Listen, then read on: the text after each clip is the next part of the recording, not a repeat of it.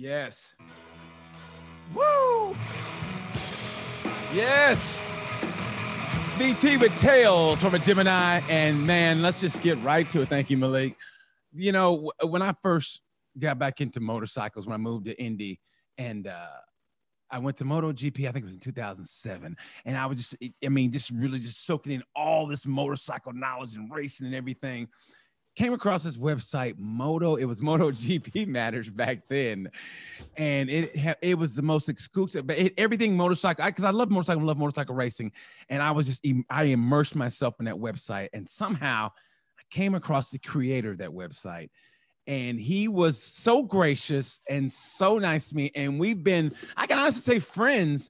And now I get a chance to interview what I call the man, Mr. David Emmett. How are you, Dave?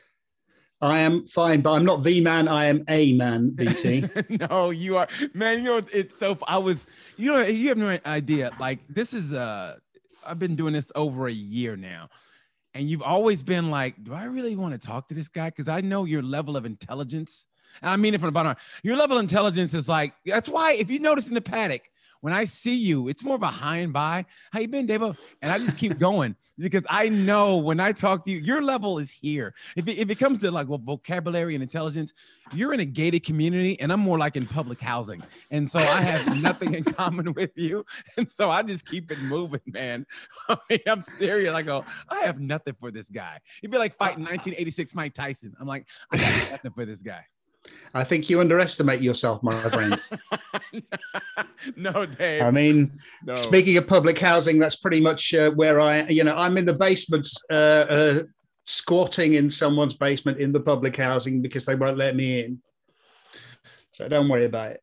No, man, it's the truth, though, man, because, I mean, like I said, I read your tweets religiously and always have been because your extensive knowledge of motorcycles and it's not just motorcycles, it's just life in general. Put it this way. If you guys happen to go to his website, and I do this for everybody because I always say, it's not the subject. It's for the people who don't know about motorcycles and they want to take a peek in and see what is all this about.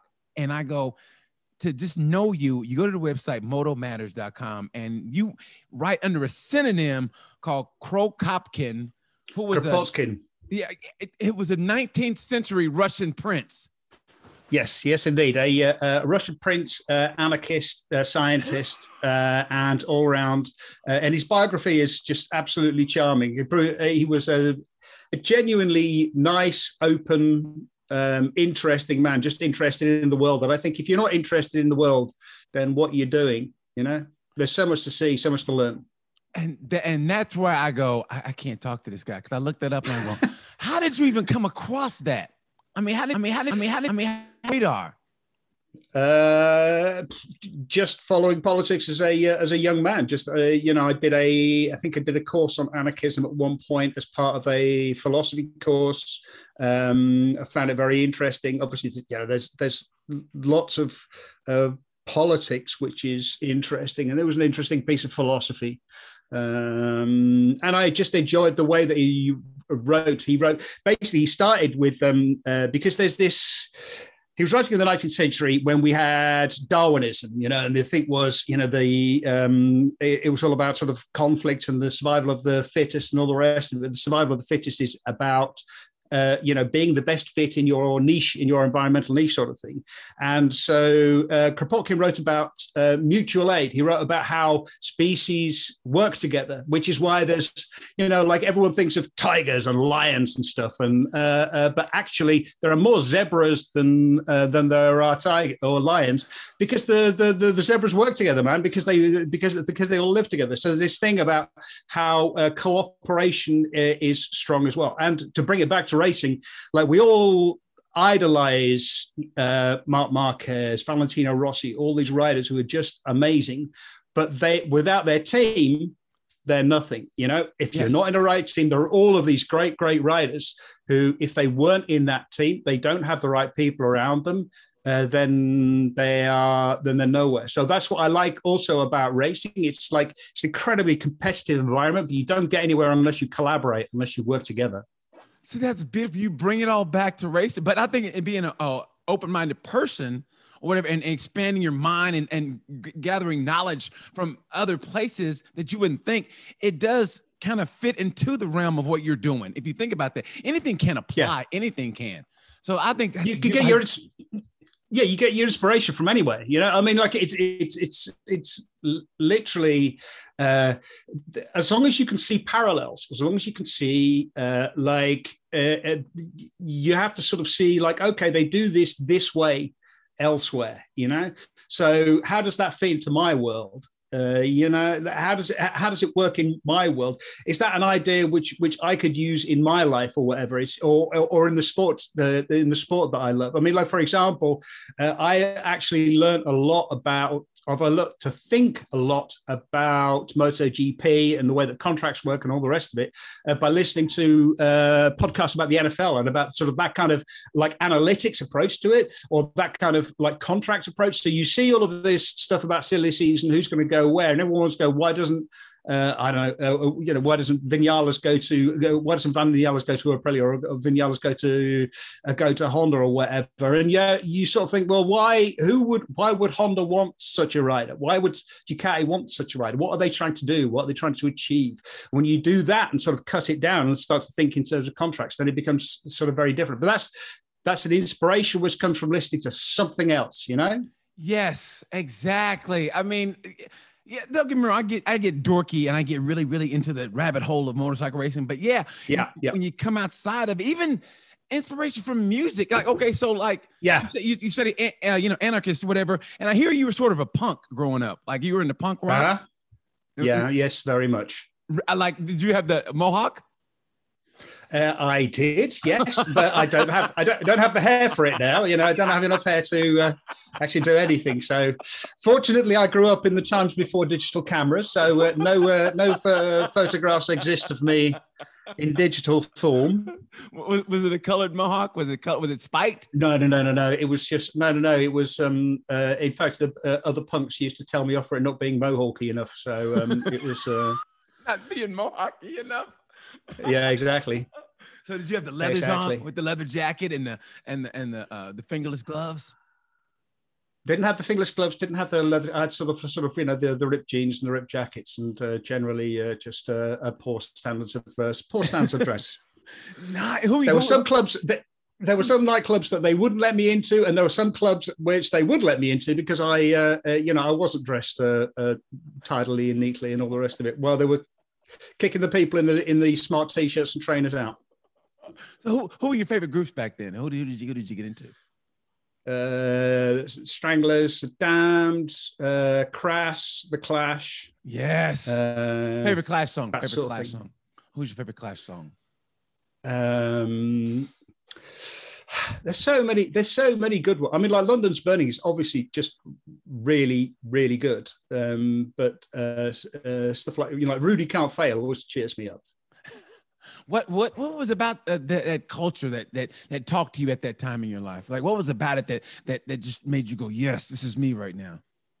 Because I was an angry young man. Why were you angry? Why were you angry at the world? I mean, because I was a teenager. You know, that's and just the imposition of any form of authority I found onerous and did not enjoy. So any chance to rebel. This is it. This is why I still have a lot of time for kids. You know, like teenagers. Teenagers should be angry and want to smash things, because that's very much, otherwise there is no change in the world unless it comes from people who want to change the world. Do you know what I mean? And the young people have got less to lose, more to gain by changing things. When you get older, it's easy to get stuck in a rut, to get comfortable. Do you know what I mean? I always think being comfortable is really, really dangerous. Yes. Yes. You know, you end up doing the same thing, and you find, you know, you can't adapt, and the world changes around you, and you find yourself sort of stuck. So I'm all for people. This is something I have, or not an argument. This is a disagreement or a difference of philosophical sort of perspective I have with my wife, because my wife hates sort of, you know, all this technological change and all the rest of it, and I just see it as inevitable, and ignore the bits that I don't like, and sort of try to go along with the bits that I can. Well, I think it was Bono who said, "Good is the enemy of great." And I think if you're like, okay, this is good enough, well, then that's going to be a detriment to you because you're not going to strive to get better. And the weird thing about my life is, you said you were an angry teenager. As a teenager, I was so happy. I mean, I was good. And so, but now I'm more angry now in life than I was as a teenager. And I feel like I'm regressing in that manner. Like I'm like more social issues are pissing me off now and make me angry and irate. Or I'm just a raging lunatic at home. Like I have to get out. Otherwise I feel like I'm gonna strangle somebody. I feel like I'm a walking time bomb.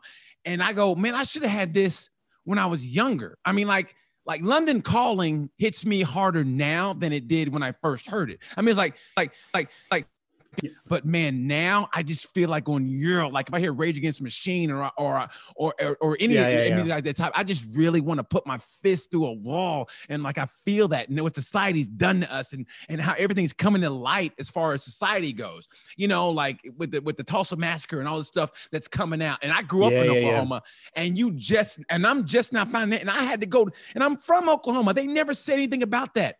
There's people that never knew about this. So now I feel that rage now. Like I don't think I can go, get away with the mohawk and the leather jacket. but I feel you might have to buy one to stick on. I do that. Who knows? Maybe I'll get a hairpiece, try to fit in with the youngsters. But I feel that more angst now. So that's why I was asking, because I feel like my life is in reverse. You know what I mean? Yeah, no, but I mean, it's still the same. I still get very angry about certain social situations, social justice, social the way that society is organized. When you see certain systemic injustices, it's just frustrating. And it's also frustrating because you see them looking back. I mean, when I look back at myself as an angry teenager, I see lots of things where I think, God, that was stupid.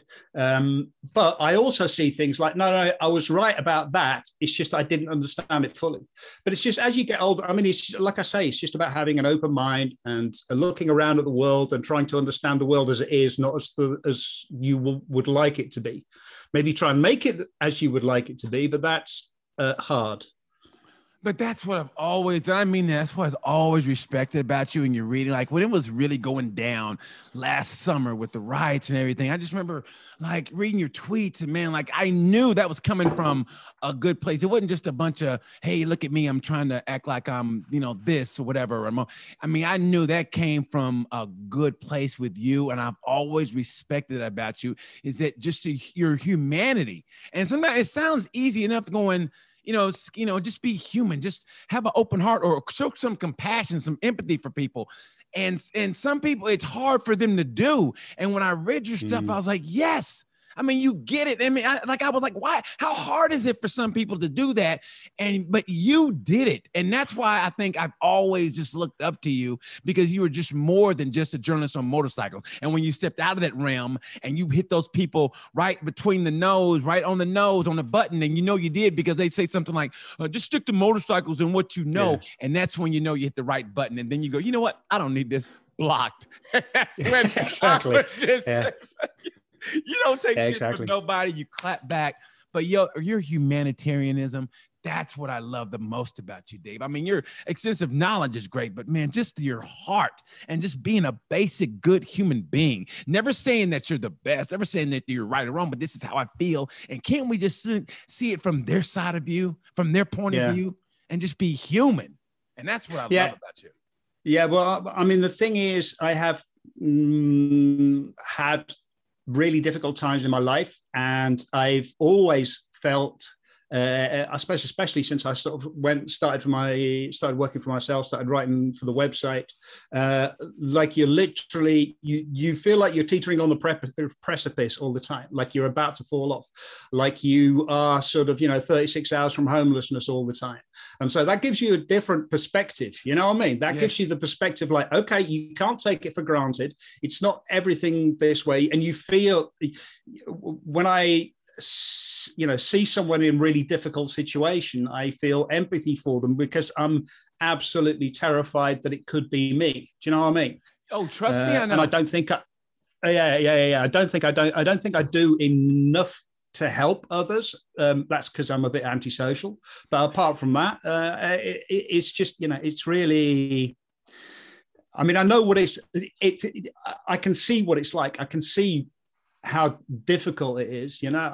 And I also know, so for example, like with police shootings, I've been pulled over plenty of times by the police, and they've always been incredibly polite to me, and I've always been very polite to them, and I know they've been incredibly polite to them because I speak very nicely and I'm very white, and they're not going to give me any trouble. But it's just, and also reading stories of, you know, like black kids growing up and being taught how to respond to the police to make sure that they're not being shot. Like, nobody had to do that to me. Yeah. Because like that was not something that was ever going to happen to me, you know. I mean, like the worst that was going to happen was I was going to get sort of nicked for shoplifting, and that was it. So that sort of horror, that, I mean, it's about empathy, and I think also, like, to take it back to racing, one of the things about empathy is you also try to understand. When I'm writing about a racer, I'm listening to what he's saying, and I'm trying to put myself in his situation, in their situation, trying to find out what they're feeling, what their motivations might be beyond, you know, like, obviously I want to win the race, but, you know, why are you in this situation? How did it happen? What do you want? What are you trying to achieve? Those sort of things. That comes from a place of empathy, and that place of empathy is much wider than just yeah, I mean, that doesn't just apply to racing. That applies to everything. That applies to everything in the world, you know, to everyone in the world. Everyone is living their lives, and they have their own motivations and all the rest of it. And what drives them, why they are the way they are, is what makes life so interesting. It's the why, you know, it's the why. Yeah. Why? Oh, yeah. 100%. Like, it's the only question that I'm interested in is like, why? Right. I'm literally about 3 years old. You know when toddlers get to a certain age, and we're going, why, mummy, why? Like, that was the phase I never grew out of, basically. So what is your why? What is your why in life? What is your why? My why? Well, I mean, you know, just to get to the end, really, just to sort of. I mean, my why. I just like learning things, that's all. So yes. Like when I see something, I want to puzzle something out. So why is that happening? And then sort of try and figure it out. And that gives you a certain amount of pleasure. A certain amount of satisfaction, of course, you know. Yeah. Why? Like, why would I want a dirt bike at this age when, you know, I should be learning how to invest money, and I'm buying a 2-stroke dirt bike, and I'm trying to ride and not hit a tree in the woods. I mean, that's I don't know. Yeah, but that's mental health, man. That is, you're looking after your mental health, and that's extremely important. I cannot emphasize in these difficult times how important it is. Like, literally, like last year, all through the pandemic, like, I took up cycling. I went cycling a lot. I rode my motorcycle a lot. I actually went, because the thing is, like, I've lived in Holland for, hang on, got to work it out, something like 30 something years. Anyway, a long time. And there's so much of the country, even though it's absolutely tiny. It's like, it's like 200 miles by 150 miles, maybe max. And there's so much of it I haven't seen. And like last year, I seized the opportunity just to go around while you're worrying about what's going to happen in the world, what's going to happen to racing, what's going to happen to me in my life. Am I going to be able to carry on doing this? Just pootling around these little country roads, exploring the country. It gives you a bit of perspective, and it's just really good for your mind. When I used to ride motorcycles, I used to listen to like podcasts or music or whatever, and I just stopped listening to it. So there's nothing. There's just you and the motorcycle and the environment, and it sort of, it's meditation. You know, it closes the world down. You can only do one thing. Yes. I mean, I feel this. I mean, honestly, it's funny you say that. It's the same for me. Now, I'm more of a dork, and and so mentally, and I say this because once you become a certain age in life, you almost said it where, I mean, it's not as fun as it used to be. So you got to find something to mentally, I always say, mentally mind fuck your way through this. So whatever gets you through, do that. So me, mentally, I feel I am a MotoGP rider. So I go, what I got to do now is I got to stay in shape. I got to go to the gym, and I got to cycle. That's why I started cycling a lot. So I'm a MotoGP. So in the mornings, man, especially during the pandemic, I got my cycling game on, and there's nothing better than getting your mentals when you're in the country and you're, maybe going through a hard, you got a crosswind or a headwind, and you got to get through it. And it's so good to clear that head. I mean, the motorcycle, yeah, but also the cycling. It's just that two-wheel therapy gets you through. Yeah. Yeah, exactly. Well, but it's also like the reason I love like motorcycles, cycles, they're balance vehicles. So basically you have to do it with your whole body. Do you know what I mean? The thing about a car is you drive it with your hands and your feet, right? Like you press the power pedals, you move the steering wheel, and then you go from A to B. And it can, I mean, like, some people enjoy that. I can sort of see that. But for me, like being on a bicycle, being on a motorcycle, you do it for a start. You do it with your hips, I mean, like you ride a motorcycle through your hips. That's where you move from. So it's a full body experience, right? You to control everything, and that, to me, is what I find so satisfying. It's much more engaging. It's like I always compare it like motorcycles and cars. It's like watching something on the TV and going to the theater. Do you know what I mean? You're actually engaged. You're actually involved. Yes. You're right in the middle of something. Oh, trust me, I know. Being a performer, honestly, yeah. Even if you go to the theater, and me, I'm biased for stand-up, is that you can see a comic, he can do the same act verbatim, but something is going to change every night. Even if he goes verbatim every night, there's going to be something different. Maybe his inflection, maybe whatever, the crowd reaction. And that's what's so beautiful. Even if the crowd doesn't talk, and that's what's so beautiful about the job that I do. You know what I mean? And it's about finding that passion. Yeah. That passion was for stand-up.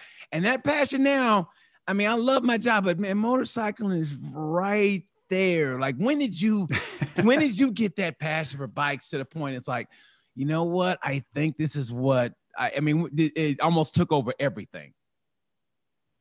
I mean, I've always one of the first things I was a motorcyclist. I mean, above my bed hung a picture of an RD350 LC.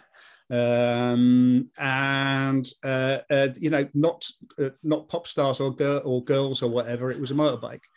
Even though I also did have pop star posters as well. But above my bed was the motorbike. Like, I grew up around motorbikes. My father rode a motorbike.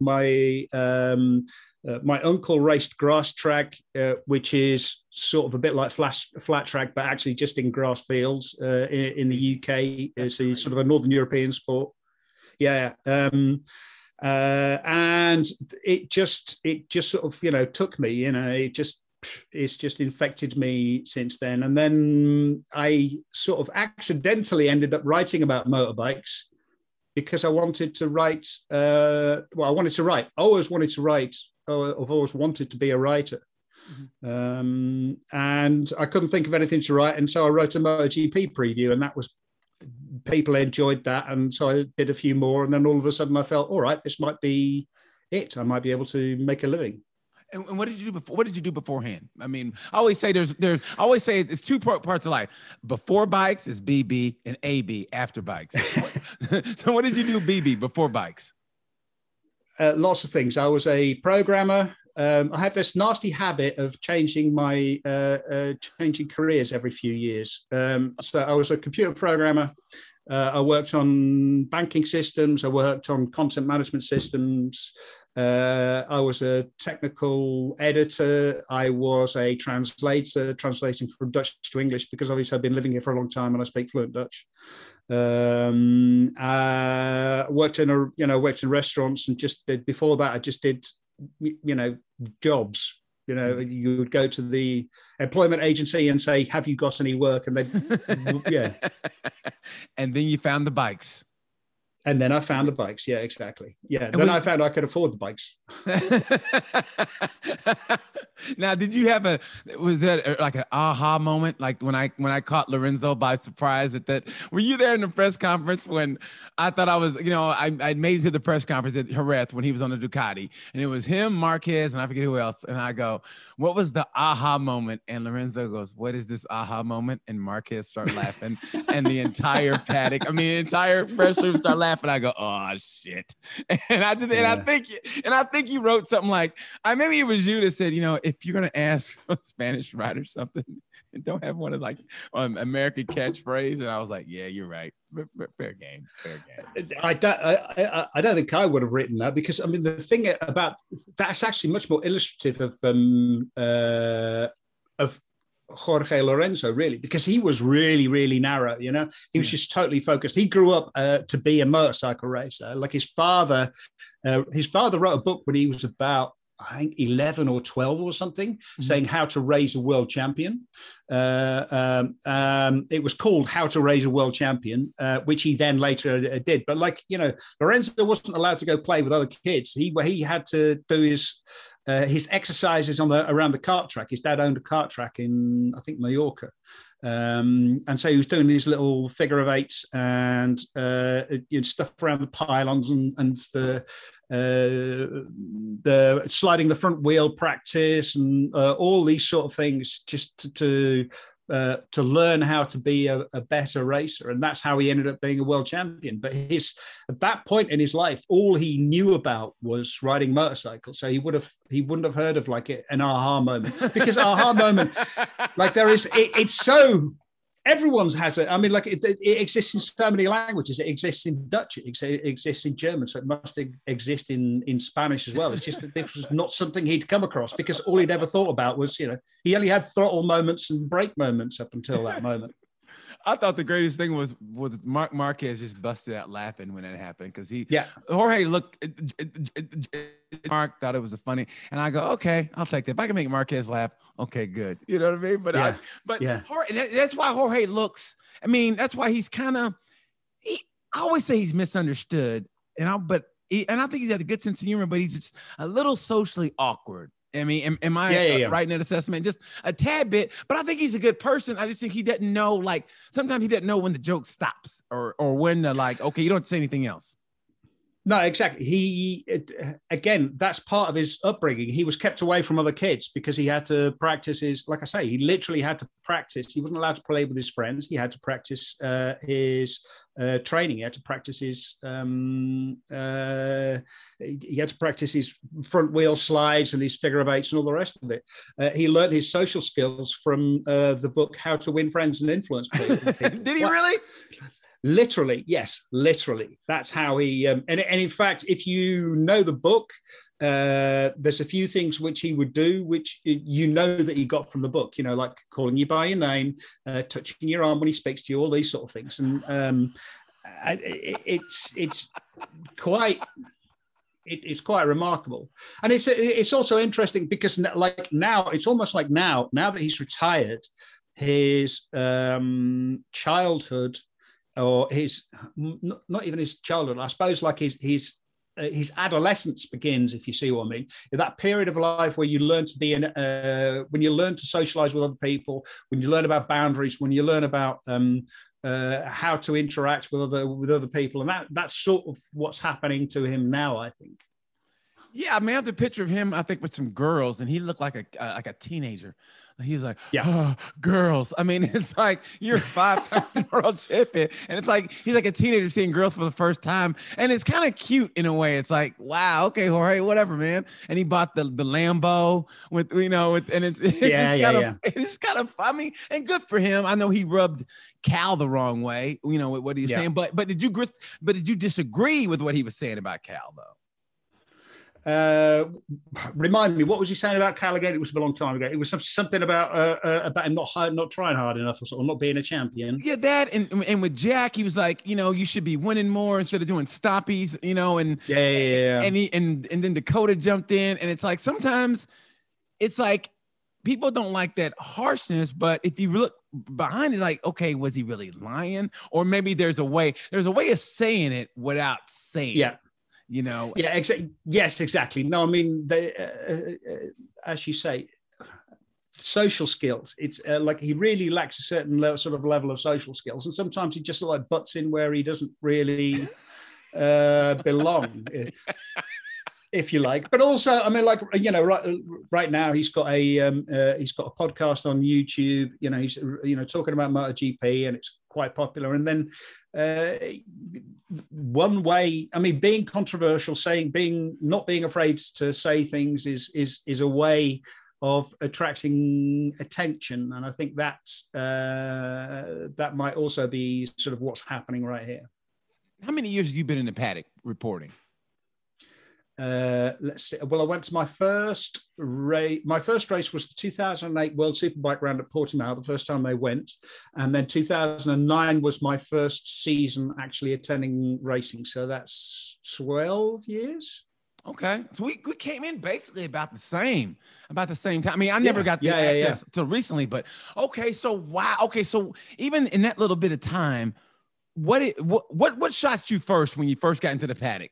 What made you go, wow? Because when you say how the sausage is made, you go, oh my, I didn't realize this, or oh, this is, they're painting a different picture than what we see. So what shocked you first, or what made you go, huh?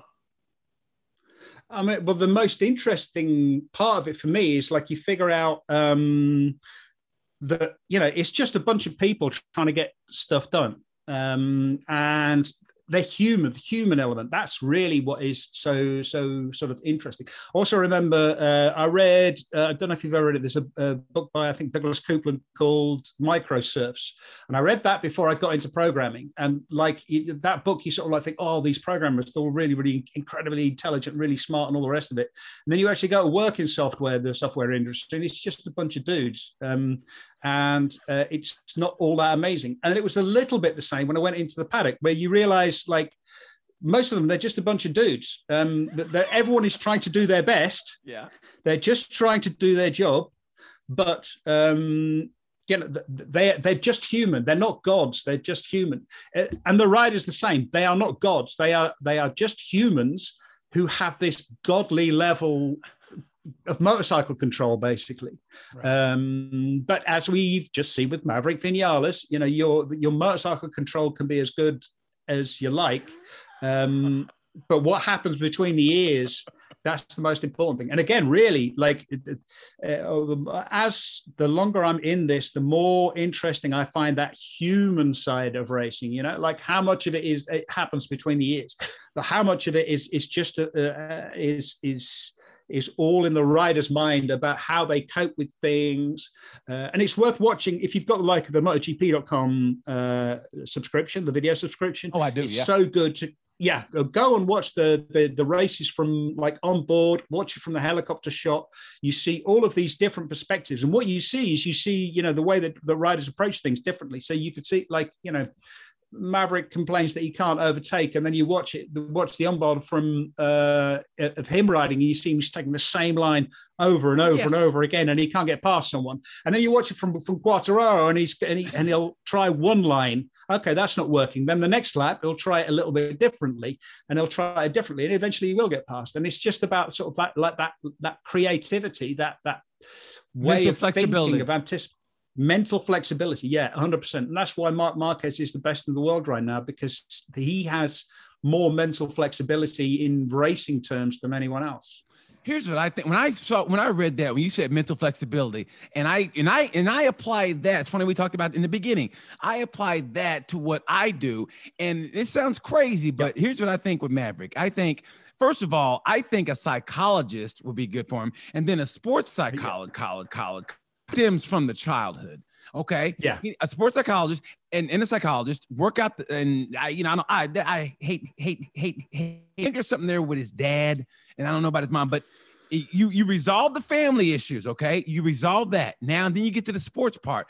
And I really think, man, it sounds crazy, but I think he needs like an improv course, because it's like you said, when you said mental flexibility in improv, you learn, take a different, okay, whose line is anyway, whatever, try this different, or try in acting, okay, let's do it again. Hey, try it this way. This line this way and pretending. So apply that to racing. And it's like you said, he's doing the same line every time. Damn it, it's not working. Well, how about you go on this side, dummy? Or how about, when he thinks you're going to go on the inside, go on the outside, or wait, or attack him when he's not ready for it. I remember racing a karting track, and I did the same thing. I passed somebody when I didn't even think I was going to do it, but I made it, and we both were surprised. So I think an improv course and a sports psychologist would do him wonders, because for some reason, I feel a kinship with Maverick. I don't know why, but I think it's because he's a loner. And being a comic, you're a loner. Yeah. You know what I mean? And it's like, you know, even though Marquez didn't have an entourage, he has his assistant. Everybody has an assistant. But if you watch Maverick, you know, like he'll come to the press or whatever. He might have his trophy, he might have his helmet, and he's trying to juggle all these things, but nobody's holding it for him. He's got, somebody said that. He goes, if you notice, he's not like, they're like, hey, Maverick, can I hold it? He goes, no, I got it. And he's trying to do all this stuff where other guys, hey, Marquez has somebody to hold his helmet or hold his trophy while he adjusts himself or do whatever. But Maverick didn't have that.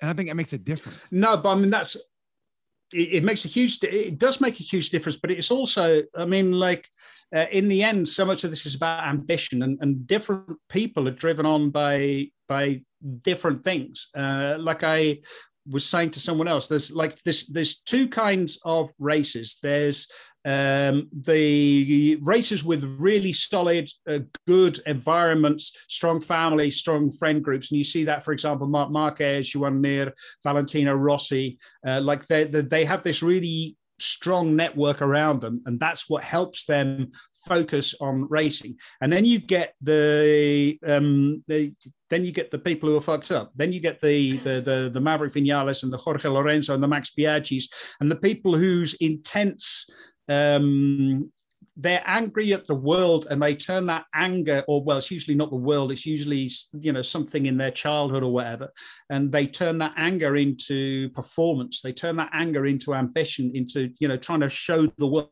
I'm going to show the world, man. I'm going to show the world what I can do. And like, yeah, it's if you try to treat that, for a lot of them, if you try to treat that, they're afraid that it will take away their superpower. Do you know what I mean? Like their superpower is this burning ambition inside them, and they're afraid of touching that. I mean, I don't know if there was a British comedian, very famous in the 1940s, 50s, and 60s, called Tony Hancock. Is one of the comedic greats of that period, and they say that there is a moment. He was interviewed by I think Parkinson, one of the great TV interviewers, and basically the interviewer was just sitting down and asking about if you like, the mechanics of comedy, how it all works. And Hancock had never really thought about that before, and he was starting to explain it. And then that interview famously marks the end of his career, because he started to play around, he started to think about what he was doing. And so it changed. It like took away his magic, and he started to think, all right, you know, I'm naturally funny. He would stop learning his lines, for example. He would start just reading stuff off of cue cards, and it destroyed his career. It's actually a really, I mean, you as a comedian, I think you should look into it. It is absolutely fantastic to read about, because it's such an interesting case. And I think for a lot of writers, they're afraid as well of that sort of sports psychologist thing, that it will come too close. It'll come to a part where they don't want to go because they're too focused on it. And the really strong, I mean, if you're already mentally strong, then you're prepared to use that vulnerability, if you like, to make progress by accepting that sort of help. But there's also the whole macho culture, you know, like you're not injured unless there's something quite clearly missing. You know, if you're perfectly healthy, unless both arms have fallen off. You know, like, you know, even 1.5 arms, more than enough. You should be out there racing. And mental illness and you know, mental weakness, it's very much seen as a weakness, and I think that is a real that's a real problem for a lot of people. But two things I think is that, one, you know, you could see it kind of coming, and it's almost there. It's that new breed coming in, starting with starting with Fabio. And it's weird to say this, but I mean, Marquez is kind of the new. That's the old. He's the new old. Yeah, you know what I mean. So this new breed coming in. Go ahead. Yeah, this is exactly. I mean, this is what I found interesting, because so you see these generations come in, Right. you see them, keep coming in. If you're in there long enough, you will see them come through all the time, and it happens all the time. So I'm probably on like generation 3 or something. That's, but the veterans who've been, the people like Matt Oxley and whatever, they've seen 10 generations come through. But it is always fascinating to see, because there's a role you have to see. I mean, like I really started really focusing on racing when Valentino Rossi, with the rise of Valentino Rossi. Up until then, I was sort of like watching World Superbike mostly for Carl Fogarty, because that was much more interesting than watch Mick Doohan win every week. And then Valentino Rossi came along and like really shook it up. But then he was the young upstart. Do you know what I mean? He was this young upstart kicking all these old guys' asses, and then changing the sport. And then he gets a little bit older, and Danny Pedrosa, Jorge Lorenzo comes along, Casey Stoner comes along. They're the young kids. And then Marc Marquez comes along, who starts to kick their asses, and now we have Fabio Quartararo come along. But that's the thing. When you're a champion, when you are on top, king of the hill, top of the mountain, you're the guy with the target on his back. You're the guy that everyone has to try and beat, and so they study you very, very closely. They study what you do, and they try and imagine ways to beat you. I was talking to an ex-racer a while ago, and he was saying about Enea Bastianini. He was very impressed with what Bastianini was doing, because Bastianini was sliding the front the way that Marc Marquez was sliding the front. Yes. And so that's like, nobody used to slide the front, but then Casey Stoner started doing it sort of from time to time. And now Marc Marquez does it all of the time. He uses it as a way to actually like control the bike, to actually get the bike to turn, to actually use the corner speed and whatever. And now it's a commonplace. Now Enea Bastianini has, all these other riders are coming along. They're watching Marquez ride and think, all right, that's how you do it. So they do that, and then they try and add a layer on top of that, find the next level, because they have to add a layer on top to actually beat him. That's theirs. And that's why with the new generation, we talk about the machoism, and I think it's always going to be there because just the nature of the sport. And so I think when it comes to that, Fabio got a sports psychologist. So I don't think so. And I don't think it was maybe a stick beforehand to be like, you got a sports psychologist. What kind of pussy are you? Where now it's like, hey man, this is going to help you, because I think everybody's strength is also can be their weakness. Where if you're strong mentally, well, then there's something that also it's gonna be a detriment to you in other areas of life. So he was so passionate, but when it didn't go right for him in Jerez that first year, we're and something happened to the bike, remember? And he broke down and he was just crying. And then he got that sports psychologist, and then you're seeing the benefits of that this year. And this new generation coming up, where it's okay to go, hey man, I'm not right mentally. Maybe I need this to calm me out and balance my life out, and maybe compartmentalize. And I think that's where the new generation comes in, where I think it's going to make it even better. Because I think, and correct me if I'm wrong, you've been there also, and we've seen the changes, but I just have to believe that we're in a golden era of, you see what's happening with Pedro Acosta coming up. You got Raul Fernandez. I think Raul Fernandez has to move up because he don't want to race Pedro Acosta. I think he's like, you know what? I'm going to go to GP because I don't want no part of this little guy. You know what I mean? And then and no one's talking about Sergio Garcia, who's also, if it wasn't for Pedro Acosta, we'd be talking about Garcia. And then you got Adrian Fernandez. Once he learns how to ride and not want to fight his teammate, I think he's going to be up there. So we just keep upping the level, which I think is beautiful. And I asked people when I was interviewing the man, I said, you got any questions for the man? And one of the questions was, what's the single greatest racing performance you've ever witnessed? Gosh, that's a really difficult question to answer, just because there's been so many. Honestly, like last week, Marc Marquez at the Sachsenring, that was very impressive. I think the most impressive I saw was when Valentino Rossi was given, what was it, a 10-second penalty in or Phillip something? Island. Phillip Island, 2003, I want to say, but it might be 2002.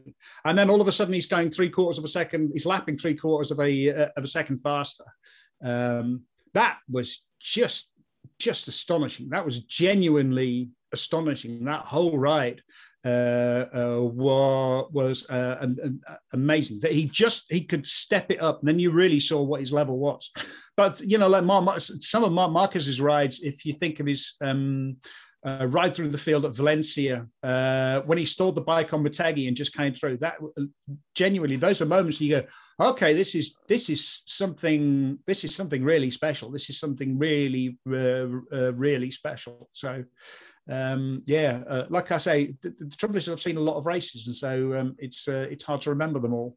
But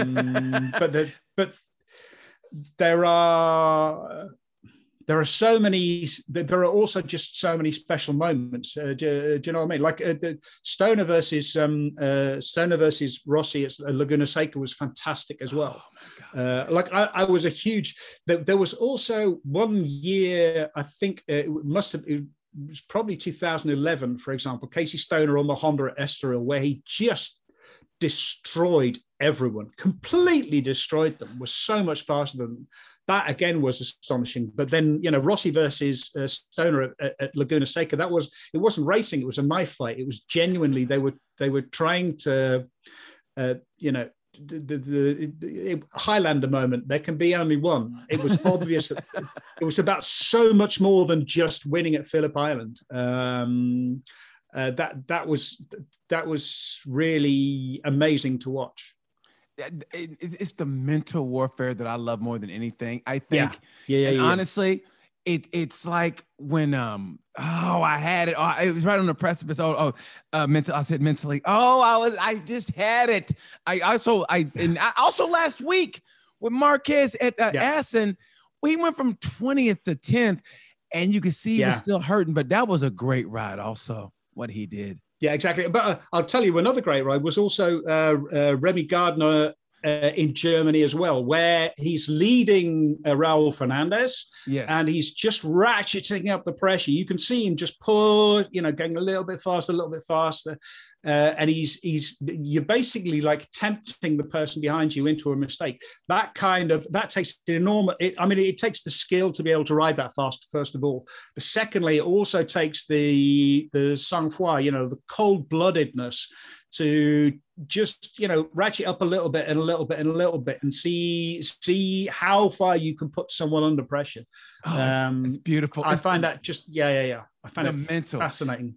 I think. And what I was trying to get back to, I finally remembered, nothing demonstrates the mental warfare and, like you said, the coldness than watching Undaunted Dovey and how Marquez was in his and how he tried to overcome that mental. And it was in a way hard to watch because what Marquez had did to him, and he was trying to overcome it, and he and Gigi weren't getting along, and he wanted to beat Marquez so bad, and he was trying to come up with that mental way, and he just never really did it. I mean, he had moments like, in Austria, which was a great race, and how he did it. Yeah. Everybody's had their moments against Marquez, but man, over a season, I mean, you can is the Johnny Ray of MotoGP in a way. You know what I mean? I mean, he will drive you to the point and goes, I can't beat him overseas. That's why when those guys get that one up on him, it's like their season. When I was there, when Renz outdid him in Silverstone, and you see the unseen, and they're in that car together to go to the podium, how Marquez is just, you could just see it. You could just see it and feel him seething inside, like this ain't gonna happen again. Ain't gonna be no rematch. I mean, that's the way, and that's so beautiful to watch because they're all basically the same, but it's always what's between the ears. And man, I've always said this, and I mean this from the bottom of my heart, when it comes to mental toughness, as mentally strong athletes, I think it goes Michael Jordan, and then I put Marquez in the top 3. Yeah, that's absolutely. I would definitely say that. The other thing that you have to remember about this mental toughness is it's not even about winning; it's about not wanting to lose. They hate losing much more than they enjoy winning. Like the winning is, it's not about crossing the line first. It's the fact that you cross the line in front of a whole bunch of other people. And so losing is the worst possible thing that you can imagine. I was at you remember the flat track race they had in Barcelona, the Super Prestigia? Yes. The first year, Marc Marquez lost out to, I think, Brad Baker. Yes. And like on the podium, he was all like, Brad Baker was the best flat track racer in the world. Sure, he went over to Barcelona and he was sort of like in Marc Marquez's house, but Marc Marquez isn't a flat track racer. You know, he does it just for fun. You know, it's his hobby. Mm-hmm. He's a MotoGP racer. And yet Marc Marquez was expecting to win that. And I was told by someone who was in a garage or sort of, you know, downstairs, that after the race, after Marc had lost, he was sort of off in a little sort of hallway to the side because it's in this great big stadium. And Marquez was absolutely livid. He was, you know, shouting and angry and all the rest of it because he'd lost. He found it was a bitter pill to swallow. But then the great thing about Marc Marquez is, you know, he comes out, you know, 2 minutes screaming and shouting, comes out and is extremely gracious. You know, Brad did a brilliant job. All the rest of it accepted it and were sort of moved on. And that again is the sign of a great athlete, is being able to leave your mistakes behind you. So I remember thinking this about watching Valentino Rossi, and it's the same with Marc Marquez. To an extent, now also, I think you see it with Fabio Quartararo as well. When they make a mistake, that mistake, you see other riders and they'll make a mistake and you'll see them carry that mistake for about half a lap because they're having to compensate and they're trying to make up for the time that they're lost, and they're annoyed at themselves, so they have to get rid of it. But they, with people like Marc Marquez, the mistake happened. Okay, is he still there? Oh, he froze. Is that on his end? Think about it. They don't let the doubt from that mistake you play in their minds. You know, it's funny with Marc. Like you like you said, no one saw him get mad or angry and then come back and gather himself. The one thing I remember was he was playing with Fabio and Sepang, you know, and Fabio basically was like, okay, you want to play? And Marquez got behind him and then he high-sided. Remember that when he high-sided and then he came. And the great thing about and I don't think Marquez knew the camera was there because he has a great way of masking his pain, whatever. And he didn't know the camera was there and he was walking back and he just stopped and said, fuck, because he was hurt so bad. And you see him just go, fuck.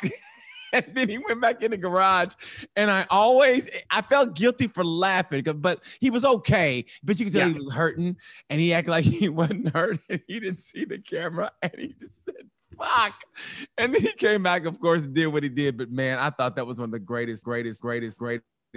And okay, so also, as I got to wrap, man, I hate this because I knew it was going to get this way, Dave, because you are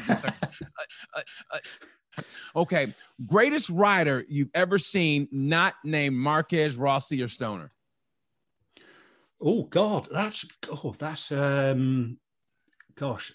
tough. Do you know what I might say? Jonathan Rea, just because of the way that he has dominated World Superbikes, and the measure of Jonathan Rea is what he's done. Or what he did on the Honda. You didn't realize how bad the Honda Superbike was until he left and started cleaning up on the Kawasaki. I think that's truly the measure of a great rider, is when they win on bikes that other people can't do. But I suppose, I mean, you have to say Casey Stoner. If I'm not allowed to say Marc Marquez or Valentino Rossi, then you have to say Casey Stoner, just because of the things that he was doing were impossible. He was doing things which were not supposed to be possible on a motorcycle. And again, you know, he was winning. He was, you know, cleaning up on that Ducati, and no one else could win on it. So I think that is, the really the measure of the man. How do you approach the Rossi situation? Because we know that, I mean, I think it's time. And how would you approach that? Oh, yeah. But you have to be delicate. It's Valentino Rossi. We don't.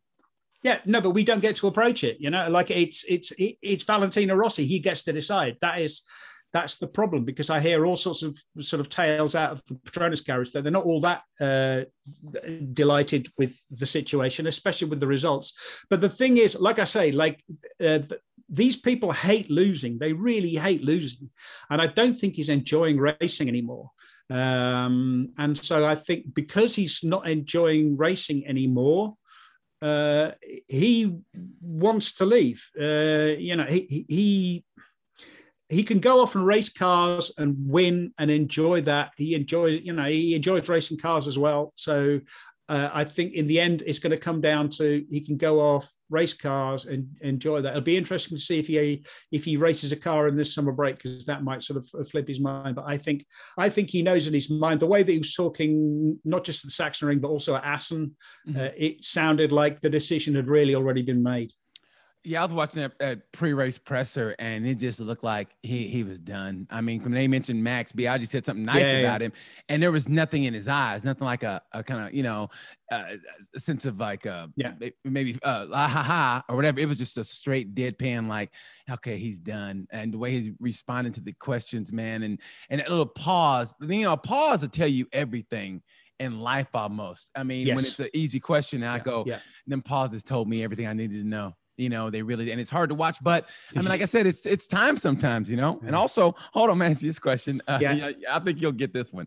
Do you remember wearing an inappropriate cap at Qatar years ago while accidentally photobombing one of the official Dorna riders during an interview? Possibly. I don't remember it, but I mean, it wouldn't surprise me. I have been known to. Before World Superbikes was owned by Dorna, I used to turn up to their race in the World Superbike t-shirt because I knew it used to annoy them. So yeah, it's just one of those things you like to do. That was Dylan Gray who asked that question, man. I that's what I love about this show. Right. That's what I love about this show is I get to, interview you guys, and I got Dylan on here. Yeah, I mean, a lot of time for Dylan. It was also a delight to listen to Dylan. He was such a smart guy. Yeah, I mean, like I said, Dylan, Max. It was like, do I really want to talk to these guys? I mean, I want to feel like I'm not in that level, man. I mean, and so the great thing about it is having you guys chat. Like I have nobody here to chat MotoGP here with but like I talk about new generations. My producer, who's a great producer, is 19. He doesn't know who Pearl Jam is. Has no idea who Pearl Jam is. He's 19. He has Google. He doesn't know who Pearl Jam is. There is no but. Don't take up for him. There is no but. And it annoys me every time I come in. It's a teaching. But take it as a teaching moment. I mean, it's an opportunity to introduce people to something. But new, he doesn't want to learn. Something they might enjoy. He doesn't want to learn, Dave. He doesn't want to learn. I'm trying to teach a pro. And he goes, "Really, you like this?" And I go, "You know what? Go to bed." I just tell him to go to bed. I mean, just post my podcast and go to bed is what I tell him. Before I get okay, greatest racetrack on the GP circuit. I mean, it's a toss-up between Phillip Island and Mugello. I mean, I have a soft spot for Aston, obviously, but I mean, I think I would have to say Phillip Island. I love Phillip Island. I mean, do you need an explanation? It's just it's what a motorcycle racetrack should be. It's very, very fast, very, very challenging, and very, very and glorious, and just the setting of it. And that's why Mugello is a close thing. Also, Mugello is just spectacular. They have everything which a motorcycle racetrack should be.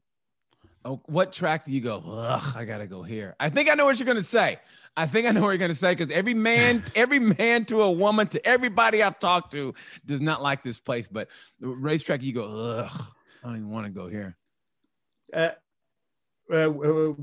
Personally, I don't like I'm not all that keen on the Red Bull Ring, in Austria. But I mean, the thing is, it's Valencia. But the trouble is with Valencia is it's the end of the season, and by the end of the season, like, you are pretty much done. You are pretty much cooked. You just don't want to be there. And then you go to Valencia, it's the last race, and the weather's a bit weird. And, you've got a test afterwards usually as well, sort of, like 2 days, used to be 3 days of testing afterwards. And it just went on forever. I mean, you would age about 15 years every time you went to the Valencia racetrack. But there is, again, the thing about Valencia is if you go up and stand up on the inside of, what is it, turn 13, the long left-hander, there is no better place to watch riders from than that hill and that corner. You're close and you see them. It's just amazing. I mean, it's funny. Everybody, kind of talks bad about Valencia, but I really have grown to love it. It's always a special place to me. It's magic, man. Maybe because I was there when Marquez and Dovey, I mean, if Marquez crashed and Dovey, whatever, won, and he could have won the championship, and then. But Lorenzo mapping 8 came, he didn't get over, and then Lorenzo crashed and Dovey crashed, and I was right in front of Dovey's pit. I mean, God, it's just a special place for me. I love it. So which one do you hate then? Hate. I don't hate any of them. I mean, it's GP. There's not. But I thought you were going to say Le Mans because nobody. Yeah. No. Le Mans is an absolute whole. It's more just like the fans are absolute, genuinely. It's like Mad Max.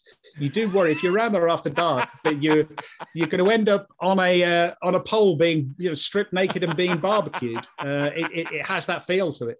But the town itself, like I stayed in the town a few times now, and the town is charming. It's a lovely little French city, and well worth a visit. It's just I wouldn't necessarily go when there's a race on. Oh, I knew I was going to get that out of you. Okay, since you're so open and you're not afraid, who's the one rider that you just adore? I mean, love talking to, and who's a pleasure to, who's always been open to you, and who's like you just go, you know what? If I could live 1,000 years, I would never want to talk to this person ever again. I mean, I used to. The most interesting riders are the ones who can tell you stuff. Riders can't always tell you stuff. I mean, you feel an affection for them because of their sort of personality. I mean, someone like Joan Mir is a charming, lovely young man. Yes, he is. He can describe things to you, but it's not the same. Like Dovey could sometimes be churlish.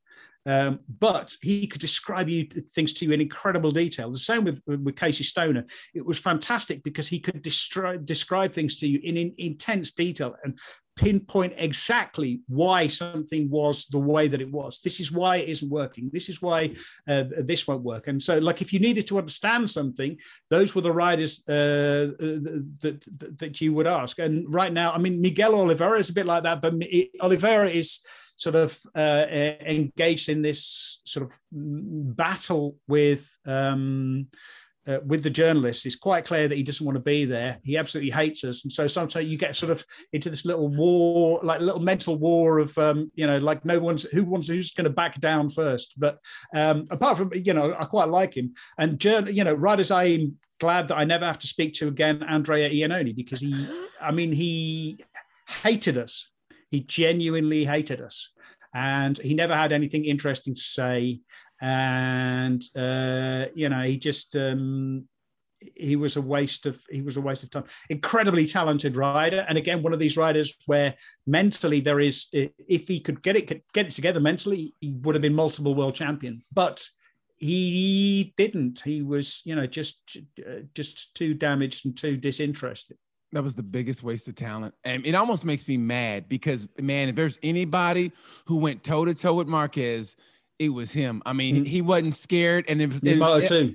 Yeah, and honestly, I think Marquez respected about him, and they would go bar to bar and bang. And I think that they had both these others respect. Like Marquez, like he knew it was going to be a 12-round fight. They both did, and they weren't afraid, man. It was like in the middle of the ring, pop, blow for blow. And Iannone came out on top sometimes, and Marquez came out on top sometimes. That was great racing. And when he had it dialed in, Iannone was a tough out.